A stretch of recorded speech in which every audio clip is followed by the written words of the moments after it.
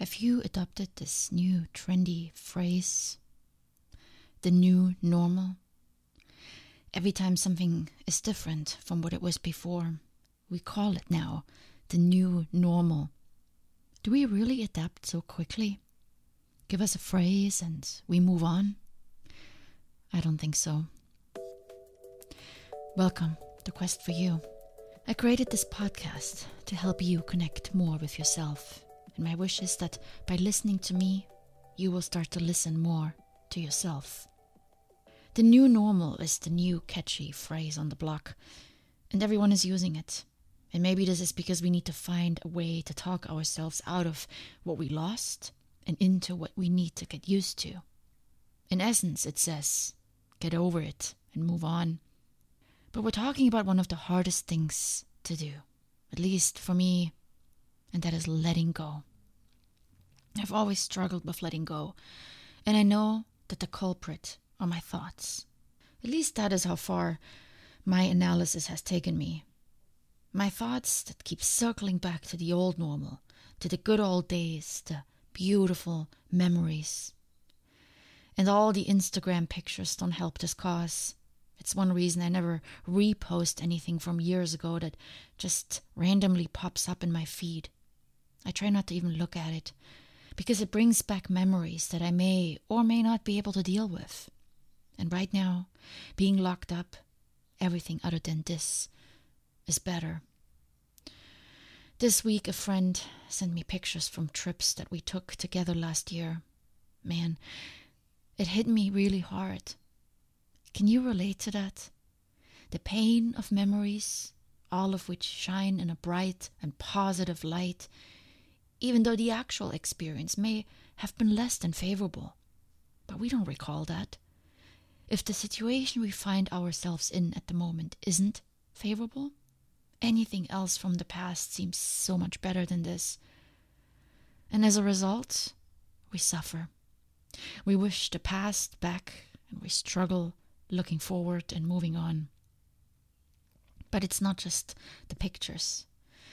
When we know we have to let go, to disconnect and disengage from something that mattered to us, we grieve.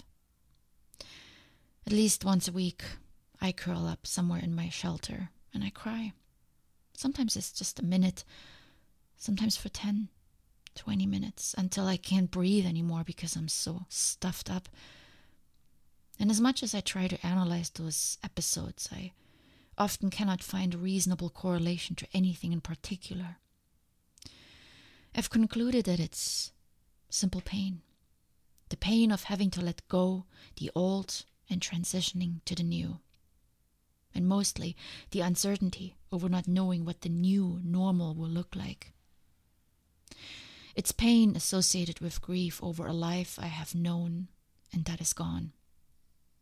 A life I've loved, a routine that kept me going, dreams I was pursuing. I was on a train to somewhere, and that train stopped. Have you ever been on a train that suddenly stopped? I have many times. Trains were my mode of transportation back in Germany for many years. And sometimes they stop, and you just don't know why until the person that checks the tickets comes through and advises the passenger as to the reason. I guess now on modern trains there is an intercom and they announce it, but when I grew up, that didn't exist. So you sit there, waiting, not knowing. But as an experienced train rider, you know one thing. Eventually that train will start moving again, no matter how long it stops. Sometimes I think that the new normal as a phrase is almost like that attendant that comes by telling us, the train will move again, be ready. But here we are, all inexperienced passengers on a train that was stopped by a pandemic, soothing ourselves with the new normal, without knowing really when the train will move again. The new normal, it pretends to know what's coming. It wants to give us some sense of safety. Here it is, wrap your mind around it. But it's looking out into an unknown future, just like we all do. Because the new normal keeps describing changing circumstances. And while, on the outside, I seem to have adapted well to the current notion of normal. It's the inner world that battles, often unbeknownst to us. I know my tears come from a place of love. Love for a life I had and lost, like a person I have lost or a job. And there are also tears of fear. Fear for what lies ahead. Fear of failure. Fear of not knowing how to handle what awaits me. I'd say, let's not get too comfortable with the new normal. It's fickle. Any kind of normal is not a fixed state. It just appears to be. It's a dance. It's always a dance. Now we are just moving around a bit more. It's a dance with our feelings that arise as unexpectedly as my crying episodes. A back and forth between accepting and releasing. Moving on and looking back. Sadness over what has been lost and then excitement that the newness may bring. This is called transition. Moving from the known towards the unknown. And it doesn't happen in one step. Nothing significant I have ever done in my life went in a straight line. There's always a back and forth. It reminds me of my divorce. I set it in motion. It was happening. Yet I had so many days where I just wanted to go back and stay where I was before. But I did not stop the process. I didn't jump off the train just because I had a bad day. I sat with my feelings, and eventually the train moved again. Feelings are going to arise when we transition from old to new. And the more abrupt the old was ended, and the more uncertain the new is, the stronger those feelings are. I know they are talking about suicide and depression rates going up, and sadly I can't help but think that those are people that are jumping off the train. They are unable to sit with the feelings arising while the train is stopped. My friends, I don't want you jumping off the train or anyone you know. Our feelings, no matter how strong, come from deep within. They are part of who we are. We need to acknowledge them and welcome them and give them presence. Let them be. Only when we meet our feelings with this kind of acceptance, they can release. Have you noticed this? That when you cry, you feel better afterwards? I also feel like this when I work out and break a sweat. This feeling as if something has released. And this release doesn't always happen right away. I've been really thinking about some people in my life lately. Without going into many details, let's express it this way. I'm trying to find the right place in my heart for them. And this causes me a lot of emotions. I've initially pushed them aside, but they keep coming back. And when I try to push them away again, I notice tension inside of me. And to release the tension, I feel pushed to do something. Some jerky reaction that I later often regret. If instead I sit with this wave that comes, the sadness, the anger, the worry, and I let it wash over me. Really feel it.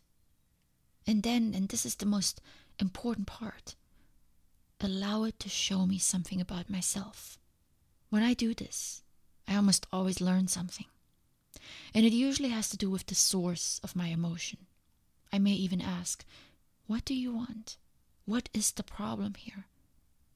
And quite often I realize I'm afraid of the unknown.